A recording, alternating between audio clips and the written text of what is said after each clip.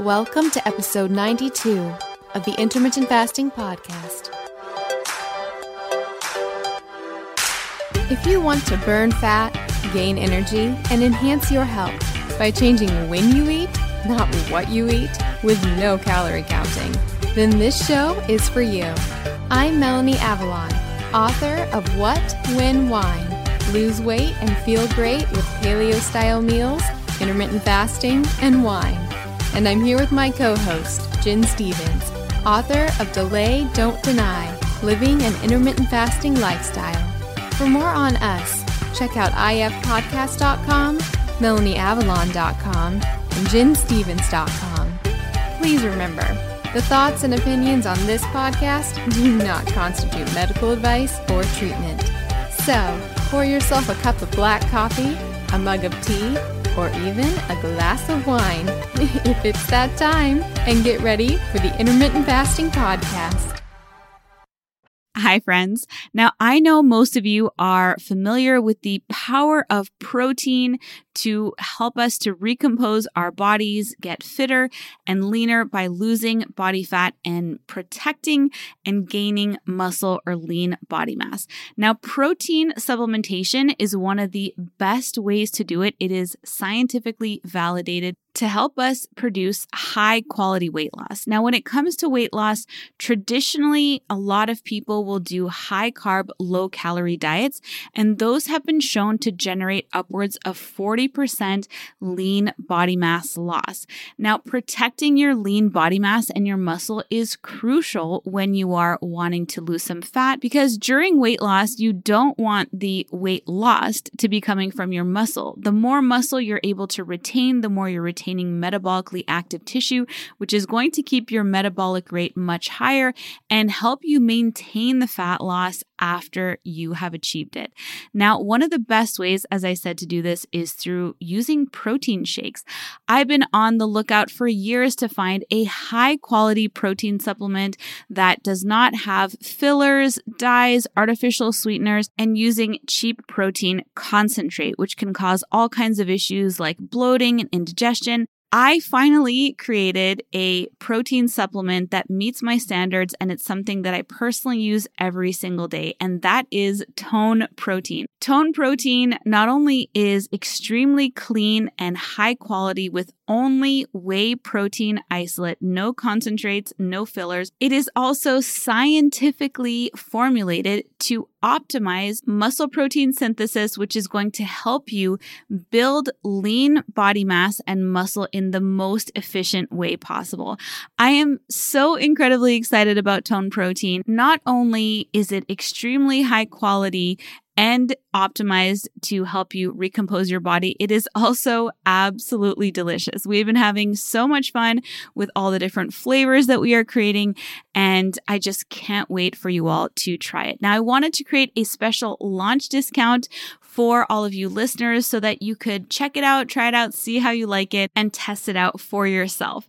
In order to receive that launch discount, you can head over to toneprotein.com and sign up with your name and email address, and you'll receive an email to double opt in to the list, and you will be the first to know when Tone Protein is available to order, and you will also receive that exclusive launch discount. It is going to be the biggest discount that we ever offer on Tone Protein, so I really want all of you to be able to receive it. So be sure to go to toneprotein.com, sign up with your name and email, and you'll be double opted in to that list. And I am so excited for you all to try it out. Let me know what you think of it, and let it help you to optimize your body recomposition goals, get that fat loss, and maintain and protect your lean body mass while doing it.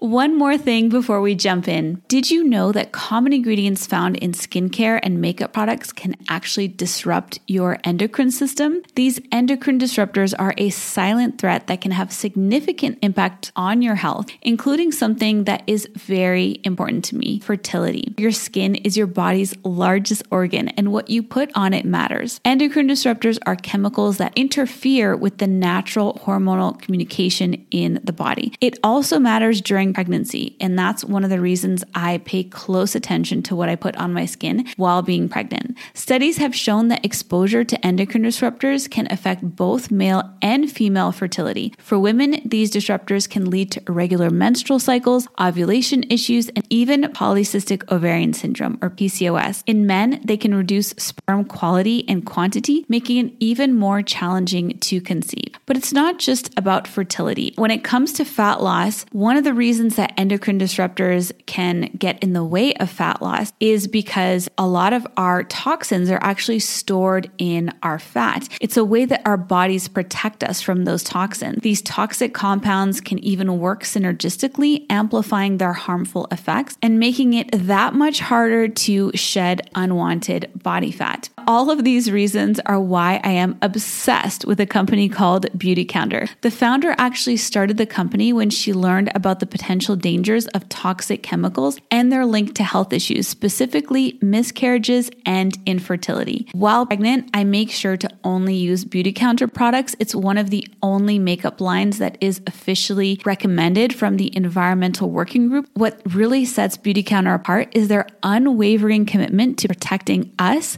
the consumers, from the hidden dangers that lurk in conventional beauty products. Beautycounter goes above and beyond, rigorously screening every single ingredient that goes into their products, ensuring that they are safe, clean, and free from harmful toxins. They're not just a beauty brand, they're a movement for change, advocating for stronger regulations in the beauty industry. With Beautycounter, I know that I can trust that the skincare and makeup that I use are not only effective, but also safe for me and my family. They have skincare lines for every skin type, as well as so many other incredible products. I absolutely love their overnight resurfacing peel. It's my favorite way to get anti-aging benefits in a skincare product. The makeup is absolutely amazing. I have tried alternative beauty products in the past and none of them truly performed. But with Beautycounter, the foundation is so amazing. It makes me feel like my skin can breathe and it looks so dewy and beautiful. You can shop with me at beautycounter.com/Vanessa Spina. New customers can use the code CLEANFORALL20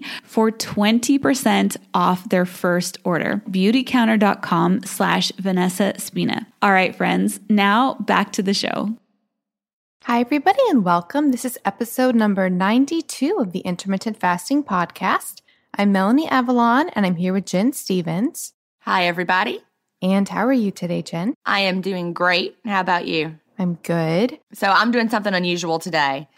I usually never eat until after we record the podcast, but today I was like, it's a little chilly and I have all this great soup in my freezer. So I made myself a mug. See, I'll show it to you. Melanie can see me. Made myself a mug of French onion soup, and it is so good. It's the perfect size mug. It holds exactly the container of soup, except that I always add extra heavy cream to mine. So then I have to drink it a little separately. But this is the first time I've had the French onion, and it's in a beef broth base instead of a chicken beef broth base, and I really like it. This is very true. I can attest to this. I can true. see Jen. Nobody else can, but I can. All right. Well, shall we jump into everything for today? Yes, let's get started. All right. So to start things off, we do have a listener suggestion, and this comes from Michelle, and the subject is comment/suggestion. And Michelle says, "Hi, ladies. I just recently found your podcast and am all the way back in the 20s, so I have no idea if this has been suggested yet. I keep hearing people upset about drinking black coffee, and I get it. I have 2 tricks that will help cut the bitterness and help everyone miss their creamer and sugar less. Number 1, cold brew. I have a cold brew coffee pitcher that I leave in the fridge overnight. I like warm coffee, so I just pour a cup and heat it in the microwave. Cold brew is like the slow cooker of coffees. It's amazing." So before I move on, Jen, have you done cold brew before? I haven't, no, but people do swear by it. Like a lot of people in the groups really talk about having cold brewed coffee, and especially people who like their coffee cold. In the summertime, a lot of people were doing cold brew and then drinking it over ice. So is that what I do? I actually make the coffee hot.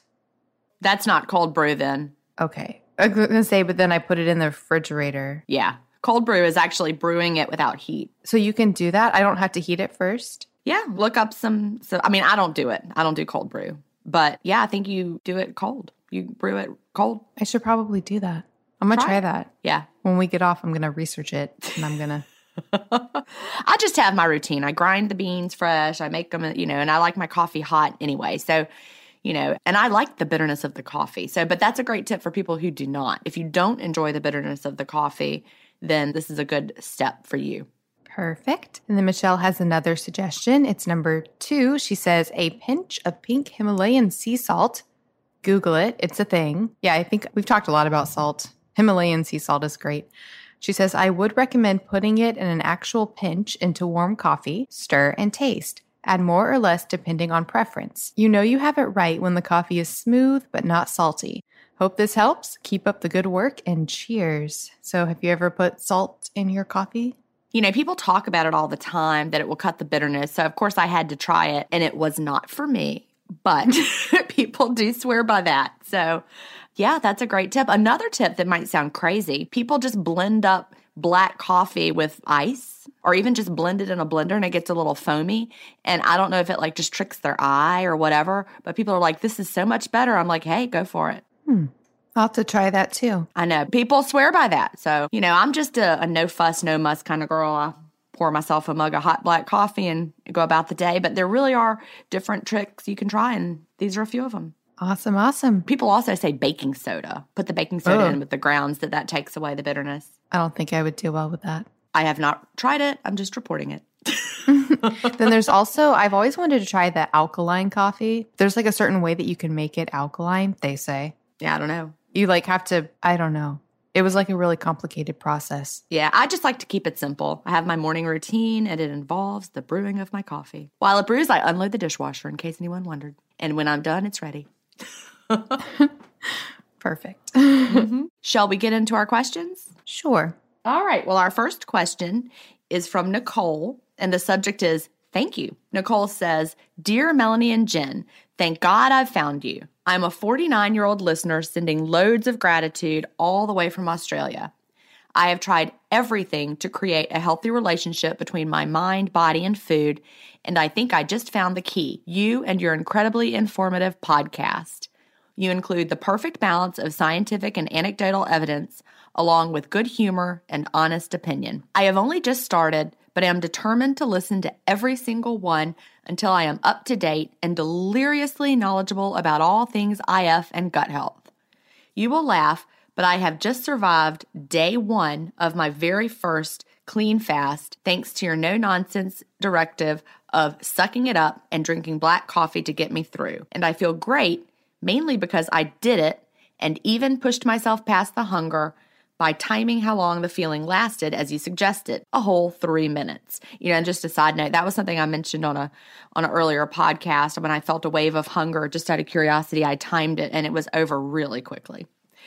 So back to Nicole's question. I am ashamed to say having to drink black coffee was a huge stumbling block for me because I used to start every day with a soy latte.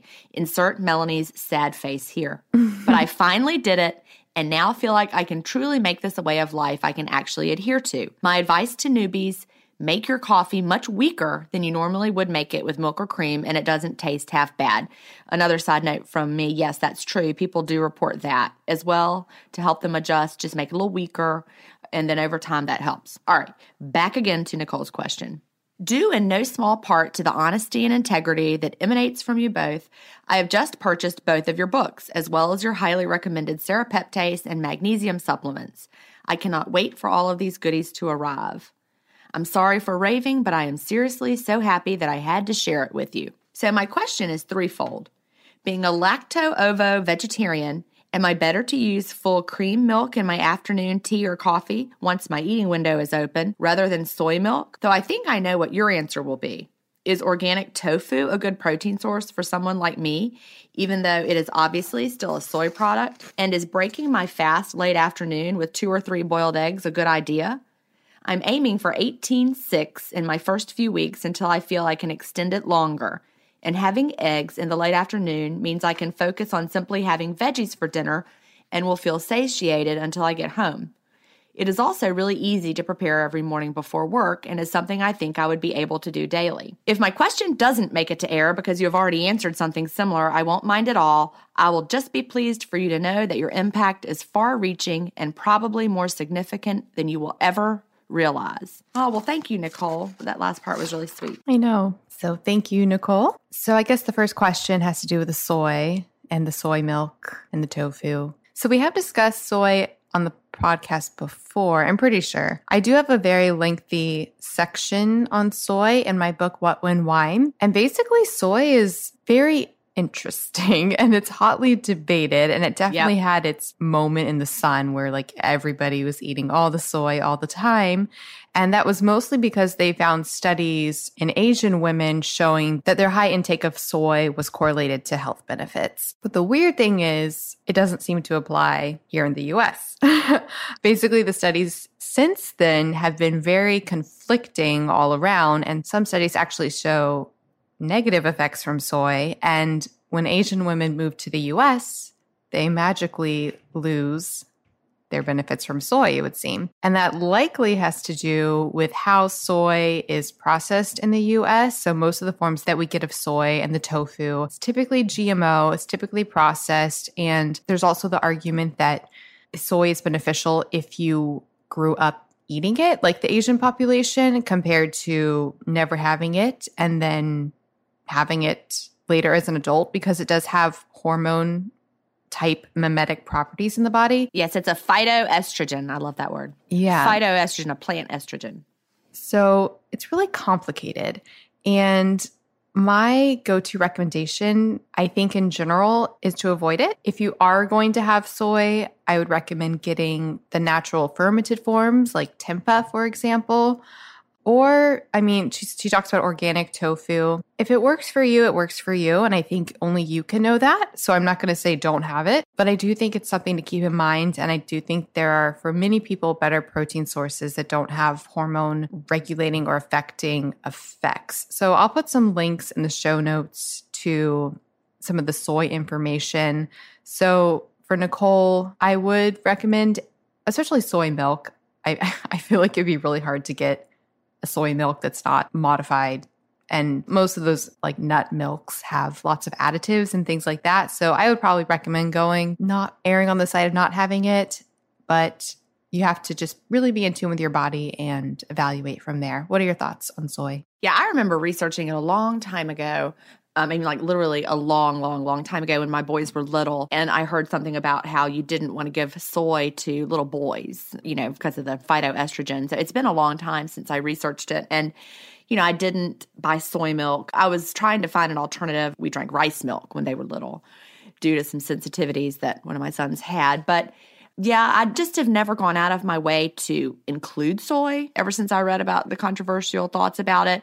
But I also don't read labels and avoid it either. But if I were trying to decide personally, this is just a Jen thing. If I were trying to decide, did I want to have full cream in my eating window, tea or coffee, or did I want to have soy? I personally would choose the full cream. But, I'm not going to say 100% either way. It's a personal choice, and it's up to every person to research for themselves and decide, what they would find to be more in line of what they want to do for their body. So, that's really a non-answer. Personally, I would probably just have the cream, but it's up to you. As far as the other question about breaking the fast with the eggs and then later having dinner with some veggies, I think that's a great idea. I believe boiled eggs would probably be a great way to open my window as well. You'll just have to see how that feels for you.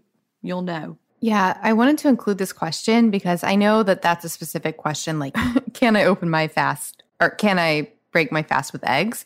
But I think it speaks to a larger question that we get a lot. And it's just people saying, can I open my window with this food? Can I open my window with that food? And you can open your window with whatever you want. And that's something I really want to emphasize to people. And it's really just about finding the thing that works best for you in that window. And, what satisfies your hunger, what digests well for you. So there are no rules about what you have to open your window with. And that's why I wanted to include this question, to just really bring up that point and make that really clear that everything is okay and You just have to find what works for you. That's a great point. So really what works for one person might be the exact wrong thing for another person. Like, for example, let's talk about nuts. When people ask, what do you have to open your window? A lot of people say, oh, I always have a handful of nuts, and that works great for them. Well, when I have nuts on an empty stomach, it makes me feel queasy for whatever reason. I don't know. And so I would never say start with nuts, but I would also not say don't start with nuts, just like Melanie mentioned. It's really, really personal. And maybe you'll find that boiled eggs makes your stomach hurt. Or maybe that'll be exactly the perfect thing to get you through to when you eat your vegetables later. So there's definitely nothing wrong with having eggs unless you find it doesn't work for you. But that could be really any food, fill in the blank. And something that I think is really fun about all of it is if it doesn't work, that's okay. And you can try something new. And it's kind of exciting. Like every day is a new day and a new window, and you can try something else. So it's true. It's like a win-win situation. Yep. Did you know, Jen, what type of nut or seed you would want to open your window with if you specifically wanted to attack potential parasites? Let me guess. I'm going to try to guess. I'm going to say almond. No. Okay. No, I don't know. Pumpkin seeds. Okay, so why is that? They have a compound in them which paralyzes parasites. So a lot of people who are doing like parasite type dietary approaches will eat a lot of pumpkin seeds, but they say you should have them not in your fast, but you should have them on an empty stomach. Yeah, good to open your window. But of course, they're not a nut, right? They're a seed. Yeah. Right.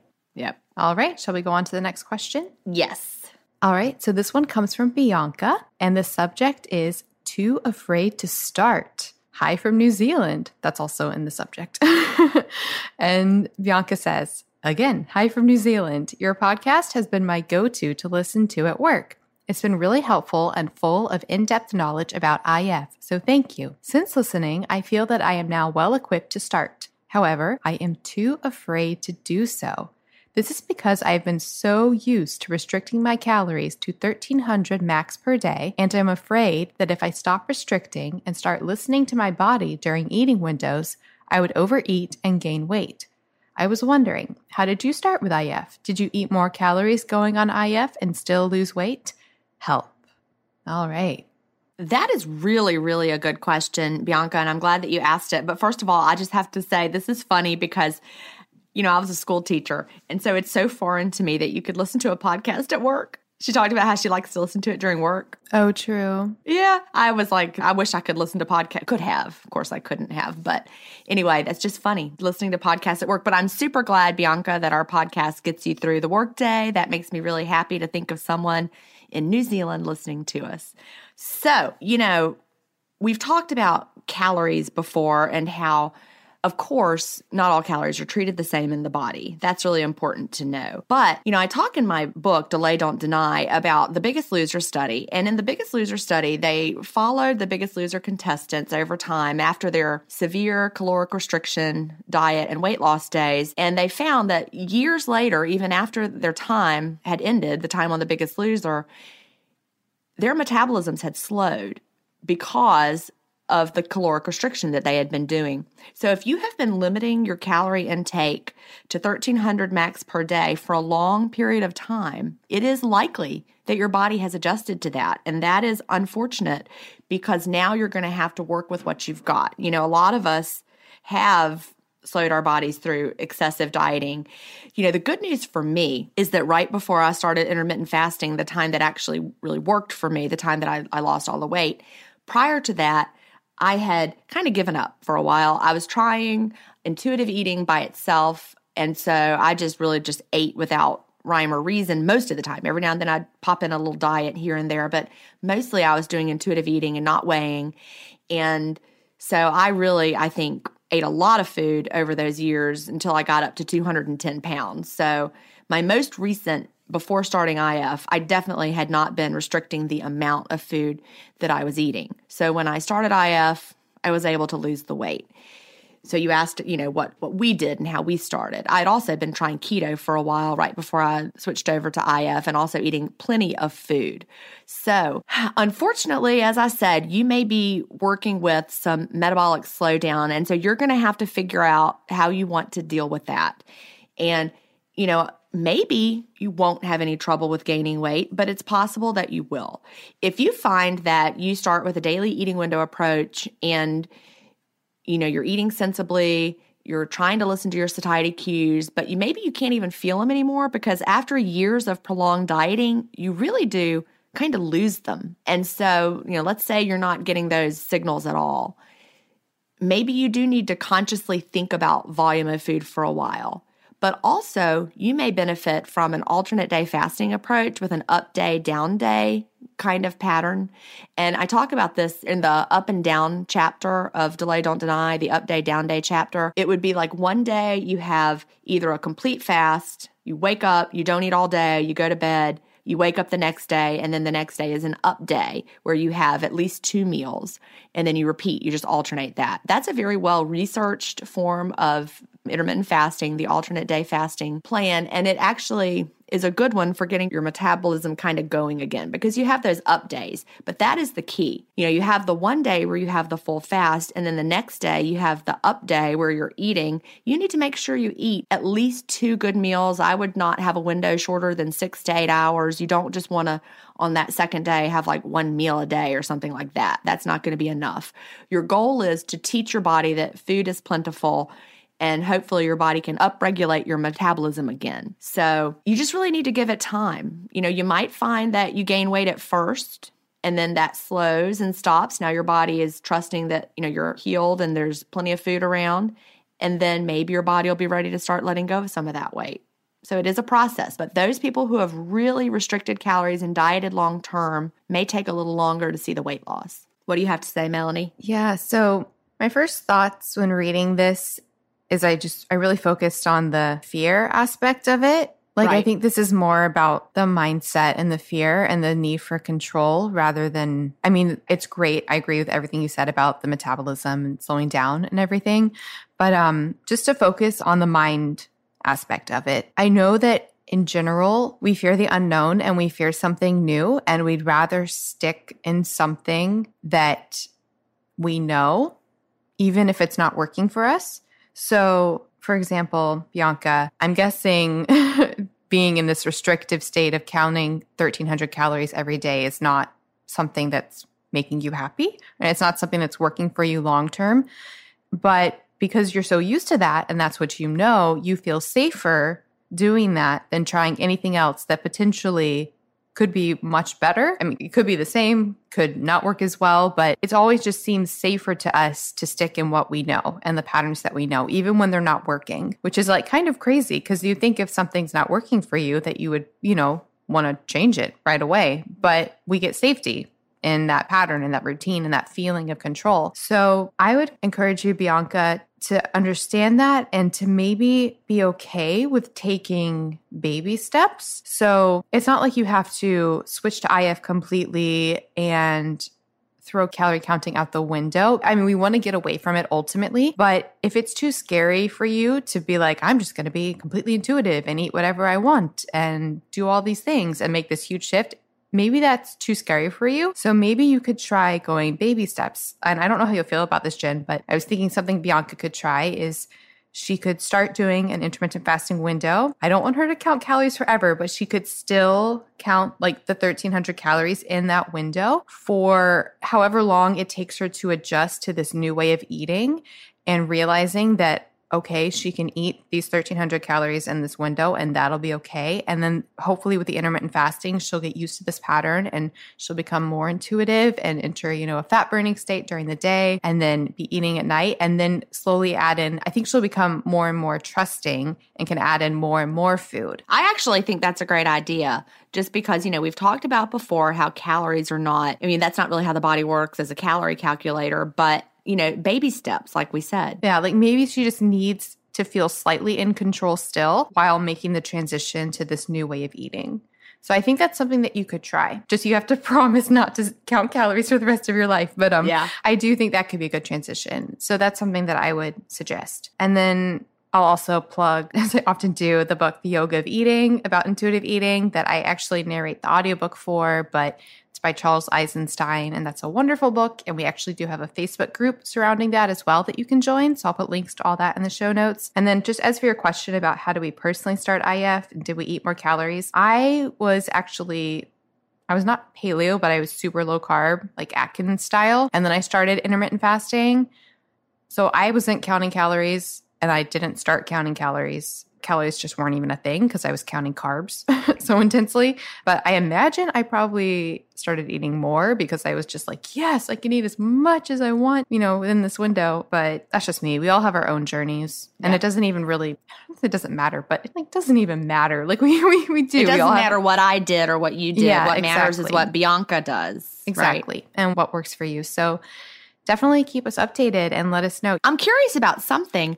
She's been limiting to 1,300 calories. I wish I could ask Bianca. I wonder if she's been maintaining at that or losing at that, or has she been gaining? So that would, I don't know what her most recent trend has been. Yeah. I mean, I know she's scared about gaining. So I feel like probably where she's at right now, she probably feels safe. I feel like she's probably not gaining. But I wonder if she wants to lose weight. That would be so interesting to know. Oh, like if she's trying to lose weight as well? Yeah. Yeah, I don't know. Which just shows the futility of trying to count calories long term and having that be a weight loss plan. I just listened today to an upcoming episode of Intermittent Fasting Stories where I interviewed somebody, Donna Doobie is her name, and she talked about how she for years was counting calories and eating less than 1,000 calories a day and not losing weight. And just it wasn't until she implemented intermittent fasting that she was able to finally lose weight. She's lost 130 pounds now.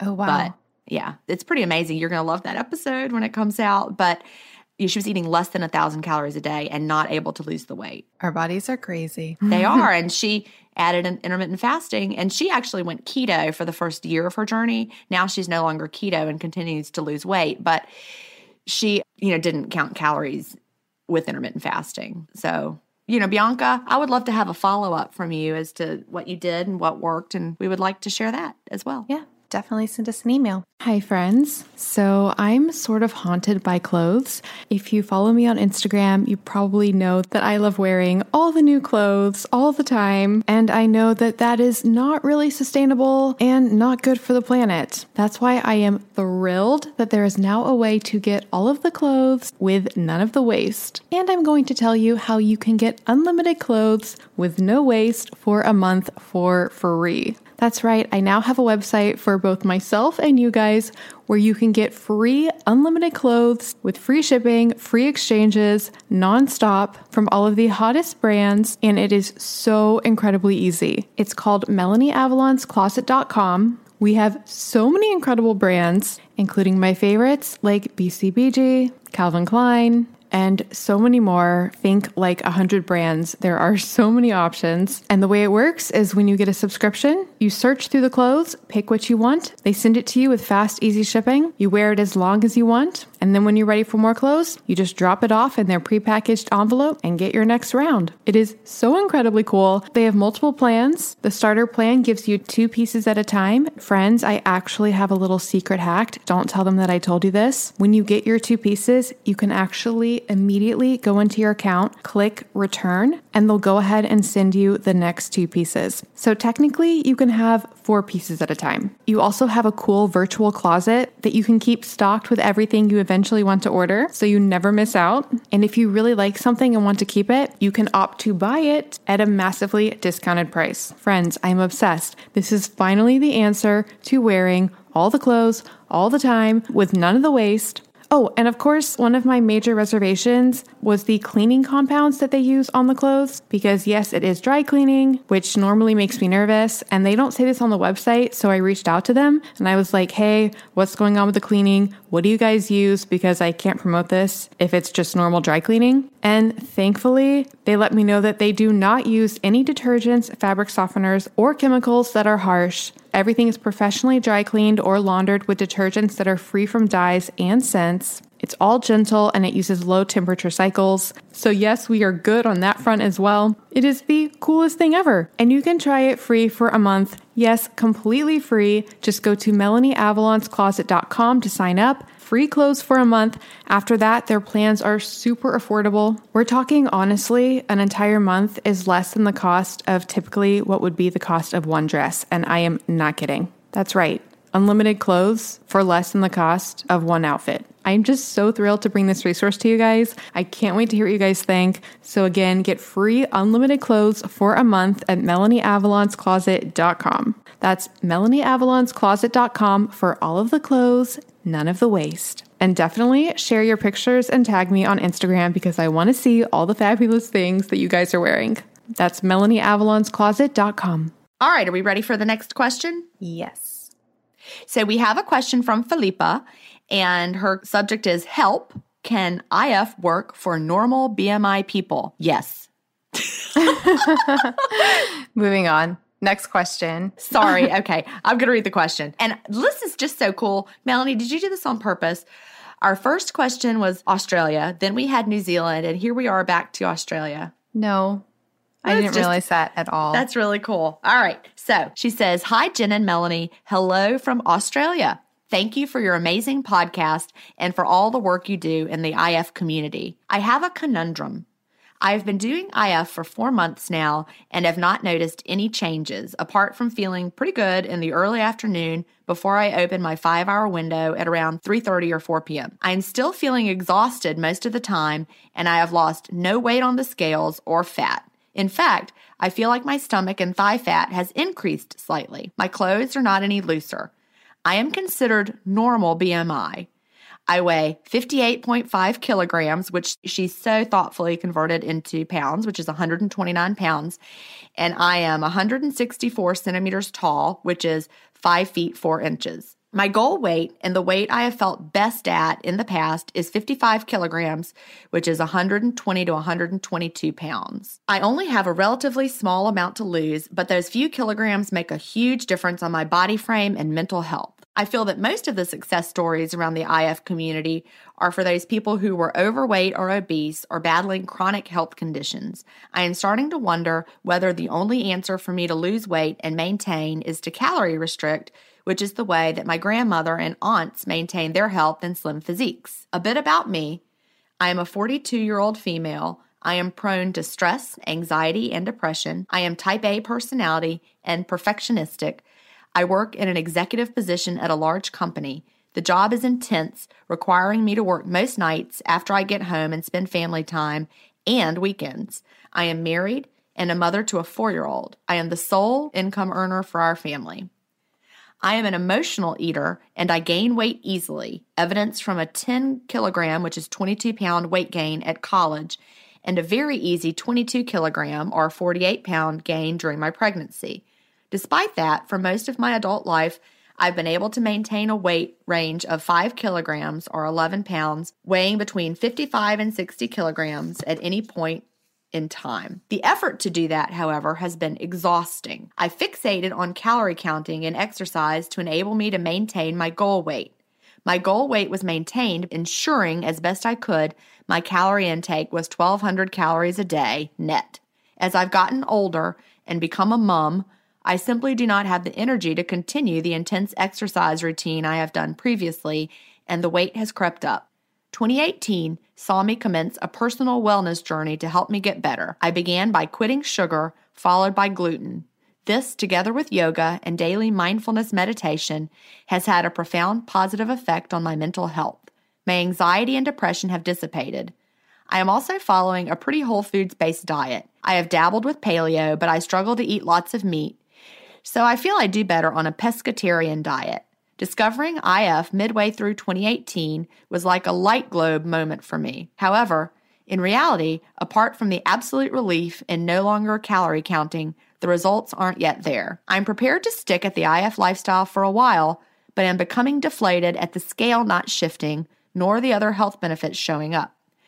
The thought of severely calorie restricting to reach my goals fills me with dread. The thought of a 5-2 approach to fasting is also not palatable to me. I love the theory and practice of time-restricted eating each day.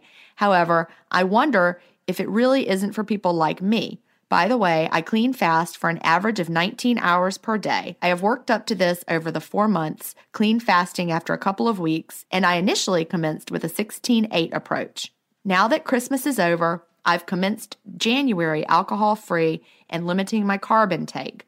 I've noticed best results over the years by watching my intake of these. They just make me bloated. Your thoughts would be appreciated. Once again, thank you for all that you do. Best regards, Philippa. All right. So thank you, Philippa, for your question. This is kind of similar to the question we just had. It is. Again, I think this is much more about the control aspect rather than the diet. And I really think hearing you describe yourself, Philippa, I mean, just hearing about your personality type, type A, prone to stress, really, really intense job, and you're the income earner for the family and you're a mom and you're doing all of these things. I mean, that is a lot. And I feel like probably what's happening is you're trying to find control in your life through your eating, in addition to all of the aspects of the weight loss and all of that. But I do definitely think that this is like the first question, it's about control.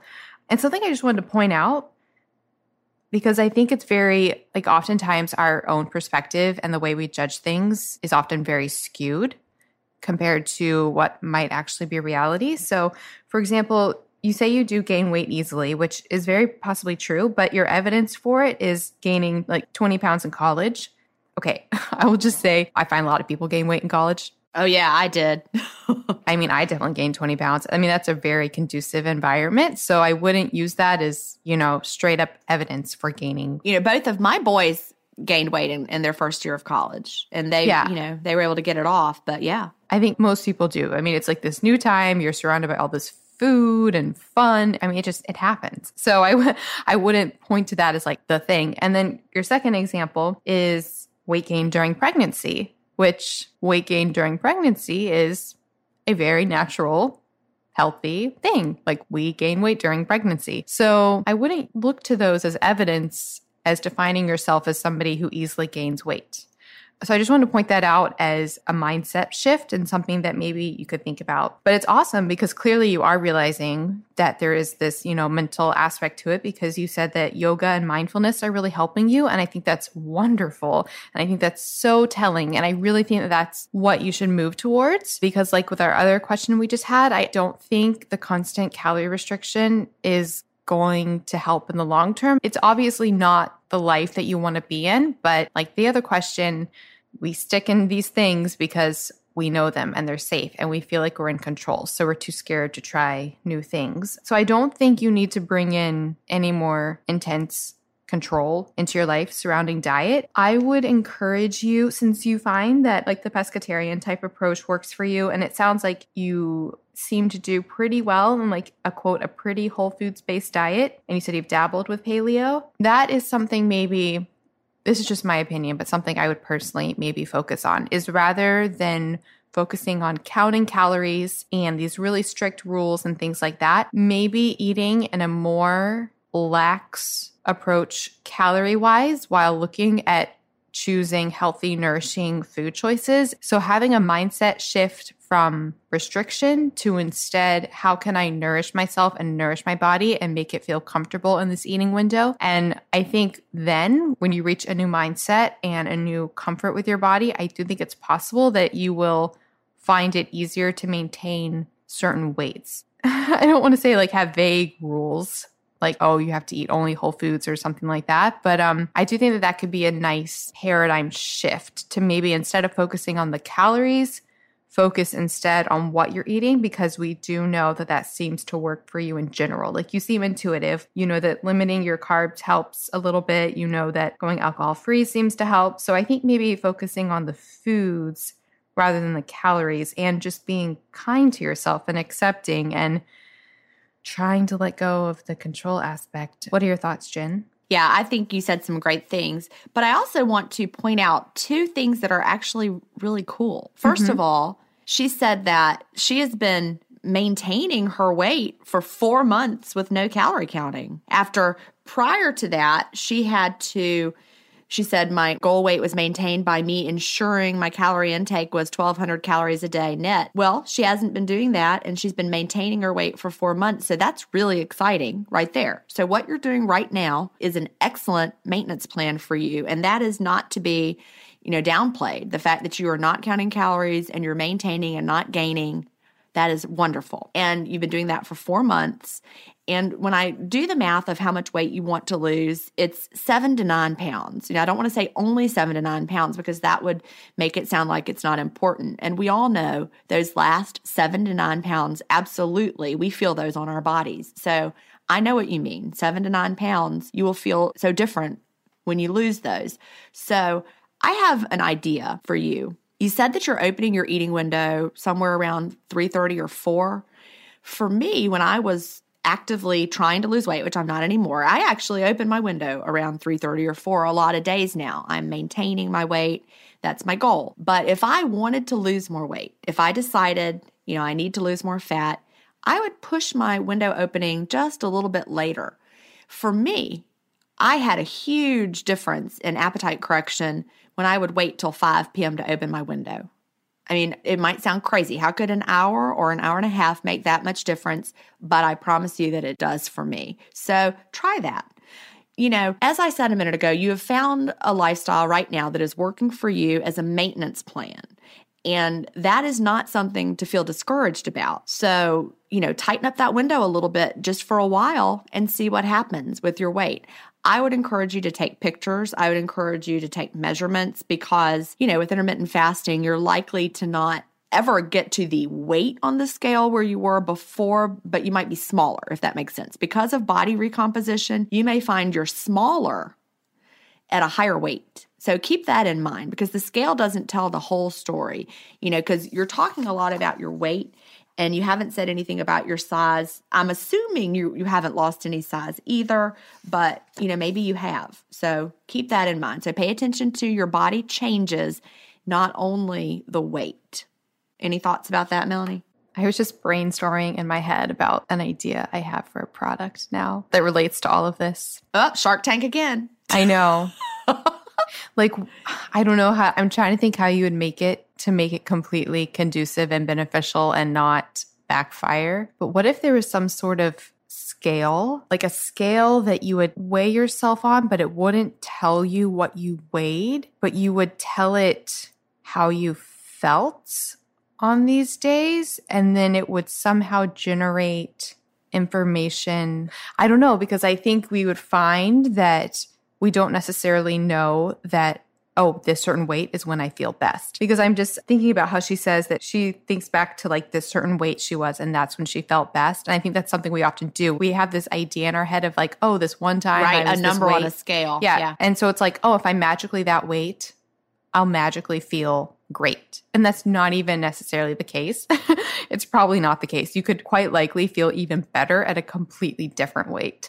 Right. I just wish there was somehow some sort of scale that would tell you this somehow without telling you your weight. Hi, friends. Now, if you're anything like me, you love biohacking, intermittent fasting, and getting feedback and data on what our bodies are doing. Now, when we do intermittent fasting or extended or prolonged fasting, it's hard to get feedback sometimes on how our bodies are doing in terms of fat burning and ketosis. This is one of the reasons that I created the Tone device, which is a breath ketone analyzer. It can tell you the rate of fat burning your body is in by detecting the ketones on your breath. If you practice intermittent fasting, time-restricted eating, do an occasional 24-hour fast once a week, or prolonged or extended fasting, it's likely your body is getting into light ketosis.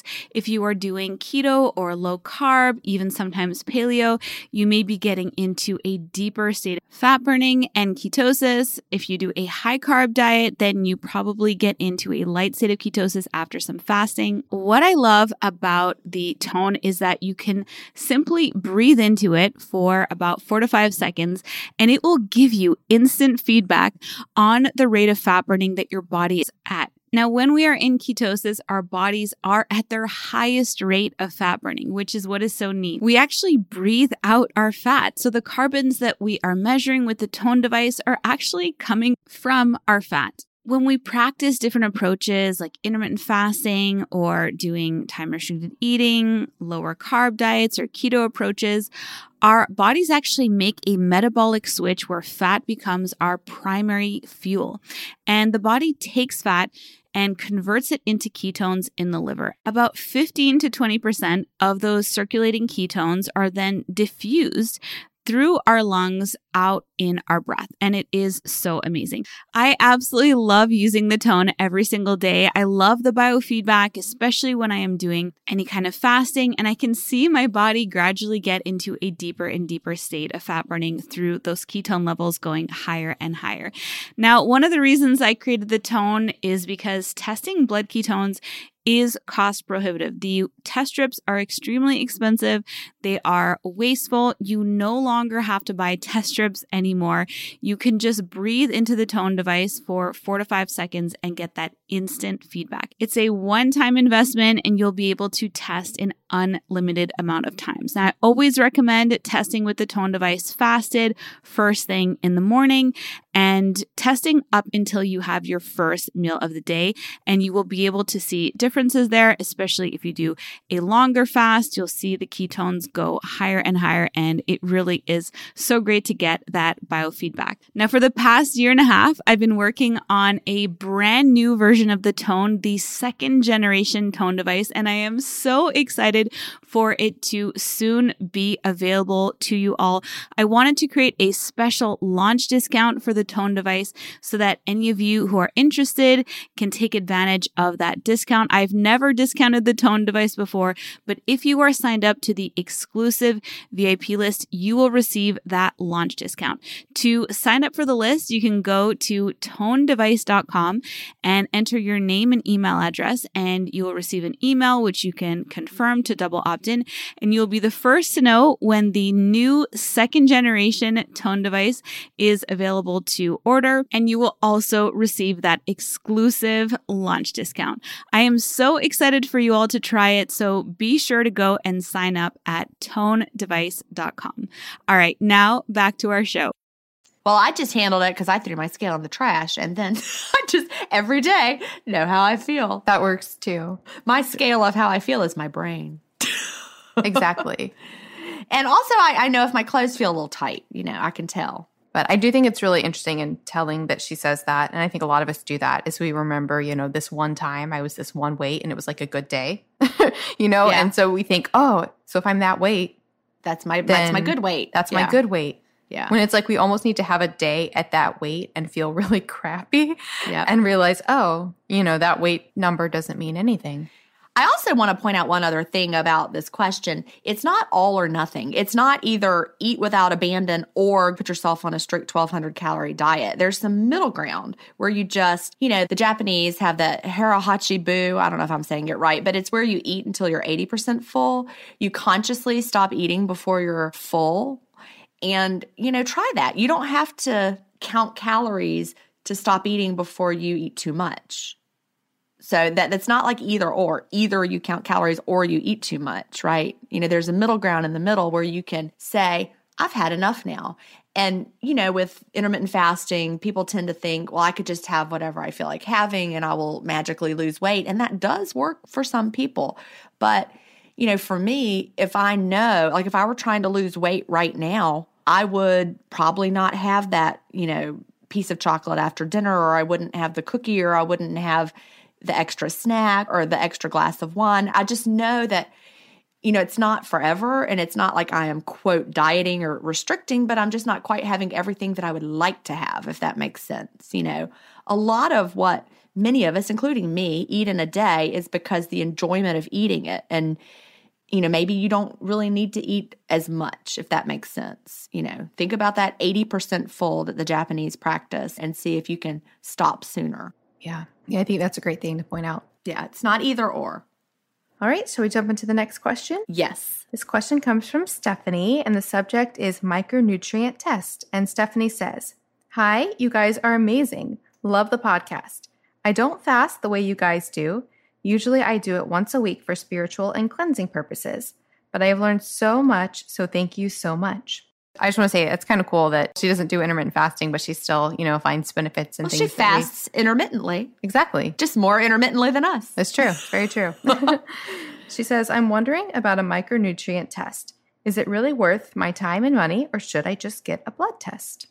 All right. Now, see, I wasn't sure what this meant. What does she mean by a micronutrient test? What do you mean? I think she's talking about the tests that check all your micronutrients. So the ones where it's like zinc, copper, iodine, all of those. Well, how's that different than a blood test? Okay, so it could be two things. It could be she's talking about a micronutrient test where like they do a hair analysis or something like that compared to a blood test. Or what I was thinking is that she's talking about a specific test of her micronutrients compared to like just a typical blood test where they check your, the typical panel. So like your blood glucose, your liver enzymes, the basic stuff. My response then would be, well, it depends on what you want to find out. What do you want to know? Will you get that information from a blood test, or do you really think that you have specific micronutrient deficiencies that you might need the bigger test, the more comprehensive test for? So I don't have an answer for that specifically. You could probably have guessed, since I didn't really know what you meant by micronutrient test and Melanie had to explain it to me.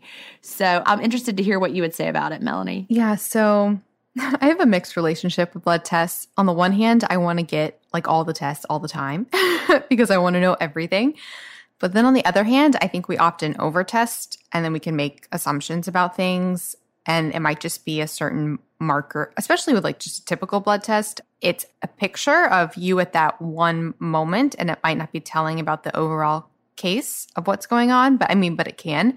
But actually, micronutrient tests, if you're feeling healthy and feeling good, I guess there's reason for why you're testing in the first place. Right. But if you feel like if something is off, I actually do think micronutrient testing can be good. And that's because it's going to test for certain nutrients that, just given our present society, we often can be deficient in that do need to be addressed. Because in general, I do like to get micronutrients from food, but because of like the common food supply and our modern environment, we can get off in certain things. So specifically with a micronutrient test, I think it can be helpful for determining, for example, vitamin D. You might be low in that, and that would be something you would want to definitely address. And so through sunlight, taking vitamin D supplements. Also, it can be really important for the zinc-copper ratio. And that's something that you might need to actually actively address as well by changing your food choices or supplementing. Often we're really high in copper and low in zinc. A lot of people do advocate supplementing with zinc, but you wouldn't want to just willy-nilly supplement with zinc for no reason without knowing. That's why you would want to test like this. Also, iodine can be huge, and that relates to thyroid and a lot of things like that. And so that might be something that needs to be addressed. So I do think micronutrient testing really has its place, especially if you're feeling off and maybe finding out where that reasoning might be. I mean, it also could show like if you're low in magnesium. The thing is, I don't think you can really go wrong. Magnesium is kind of one that I think most people are deficient in, and you can pretty much, supplement with magnesium and you're not going to cause probably not negative effects. I mean, there might be some loose bowels or things like that. But that's something that I think most people could just supplement anyways. Yeah, that's my thoughts on those. Yeah, that's a good point. But again, it really is like, what's the purpose? Why do you want to do it? What are you trying to find out? Yeah. Selenium. Selenium is another one. Yeah. So I've never had a micronutrient test, so. I have a lot. And I bet if we had polled listeners, which one of us has had a micronutrient test and which one of us is saying, what is a micronutrient test? They probably would have known that. Yeah. You would probably know.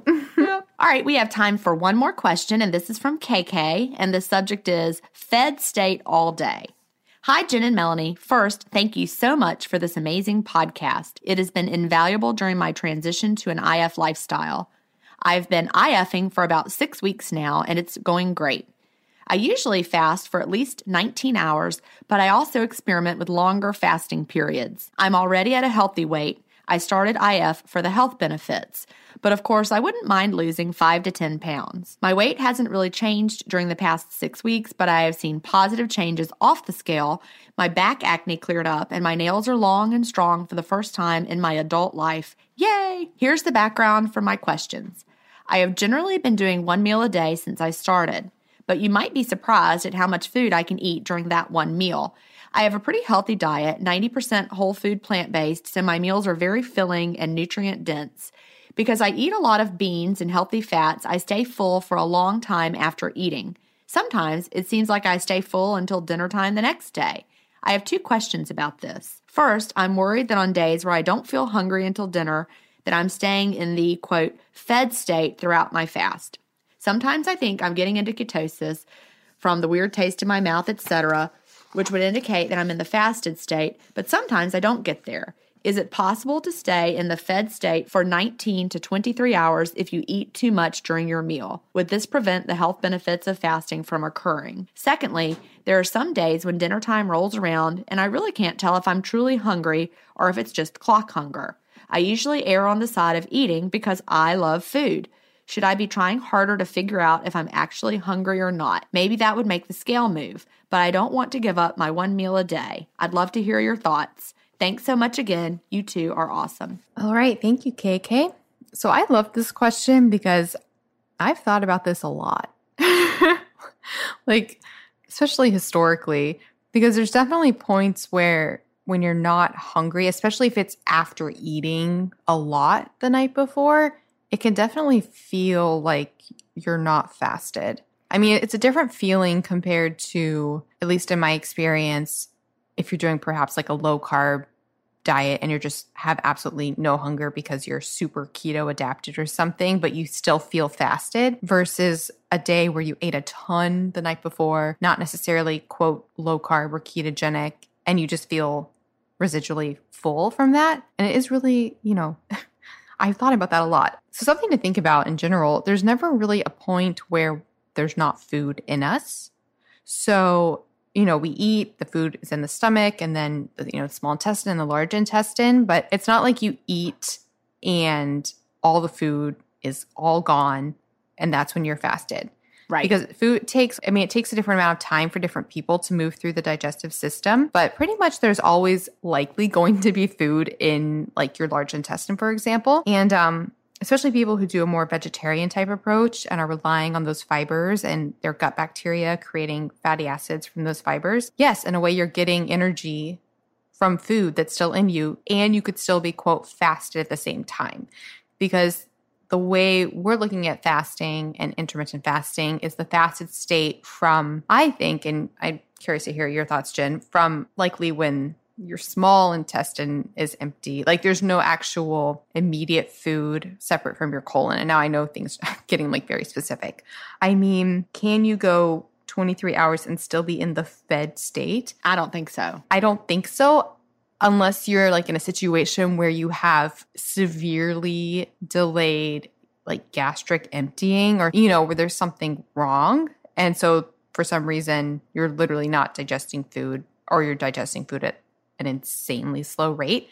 But I think the satiety is not coming from that. It's coming from the residual hormonal effects and effects of, how your gut bacteria are acting. And it's a lot of different factors for why you do or do not feel hungry. So I would just embrace it. It sounds like you love food. You found a pattern that works for you. You would feel okay about losing more. And I think to address that part, you talk about how like you love food, but there's sometimes you're not truly hungry or not. I think if what you're doing right now works for you, just keep doing it. If you do want to lose more weight, maybe you could capitalize on those times when you don't feel quite hungry and you could just extend your fast a little later. Or alternatively, since you're not as hungry, just consciously eating less, not out of fear, not out of control, just like we talked about earlier, like Jen was talking about, the Japanese eating to 80%. Harahachibu. Yep. Yeah. And I think you're in a perfect situation to do this because I'm not sensing control issues or anything like that. I think you totally know how you feel about food and how it makes you feel. And it sounds like, you're not struggling with restricting per se, but you would be open to losing weight. So I think you're in a really good position where if you do want to try to lose a little bit of weight while doing your pattern, like I said, just extend the fast longer, or on those days when you're not as hungry,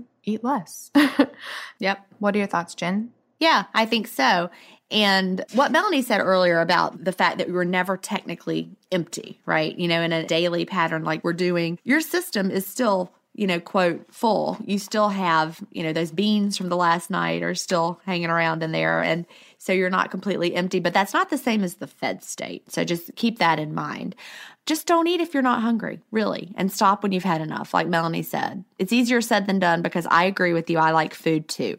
And so, dinner time rolls around. I like to open my window. I like to eat. But if you really are like, just see what happens. What if you wait an hour? Just see. Yeah, like KK says, should I be trying harder to figure out if I'm actually hungry? So that's like a complicated thought process. You're not saying, am I hungry? You're saying, should I try to figure out if I'm hungry?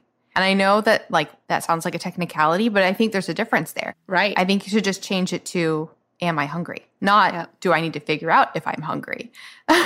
Because then it's becoming just like this mind game about, am I hungry? But am I actually hungry? When really the answer should be, you're hungry or you're not hungry. So maybe if you can just simplify and focus on that and the intuition that goes with that. And I also want to point out that KK talks about finding or feeling the symptoms or signals that your body is in ketosis and that some days she feels it and some days she doesn't. I wouldn't necessarily, try to judge my day on whether or not I feel those sensations, because some days I feel them more strongly than others. But it just might have to do with the way my body is using the ketones that day too. Like if I've worked out and whatever, and it just depends. There's so many factors. So I would not be saying, gosh, I don't have the taste in my mouth. I must not be, getting there today. No, not necessarily. Don't use that as your signal to whether or not you're, getting there. Yeah, basically there's a lot of overanalyzing. And I can say that because I do it too, like 100%. So I get it completely. But so I think we can get out of our head a little bit. And she has only been doing IF for about 6 weeks. So really, maybe she's lightly getting in some days and not quite there yet because her body really is still adjusting to a little degree. Because 6 weeks feels like a long time, but it really is still so very early days. On that note. On that note. Well, this has been wonderful. A few things for listeners before we go. So if you'd like to submit your own question for the podcast, there are a few ways you can do that. You can directly email questions at ifpodcast.com. You can also go to ifpodcast.com and you can submit questions there. Also, how to listen to our podcast. So we are a Himalaya show, which we're super, super excited about. Basically, you can find us on the Himalaya app. This is great for iPhone users and Android users. So download that app. I love the app. It's the app now that I use for listening to all my podcasts. It's wonderful. It keeps all of your podcasts in one place. It makes it really easy to pick episodes and add them to your own playlist. You can leave comments on other podcasts. It's really wonderful. And make sure that you follow us on there because then will automatically pop up in your feed. And also, Jen and I are just making it our personal goal to get as many followers as we can.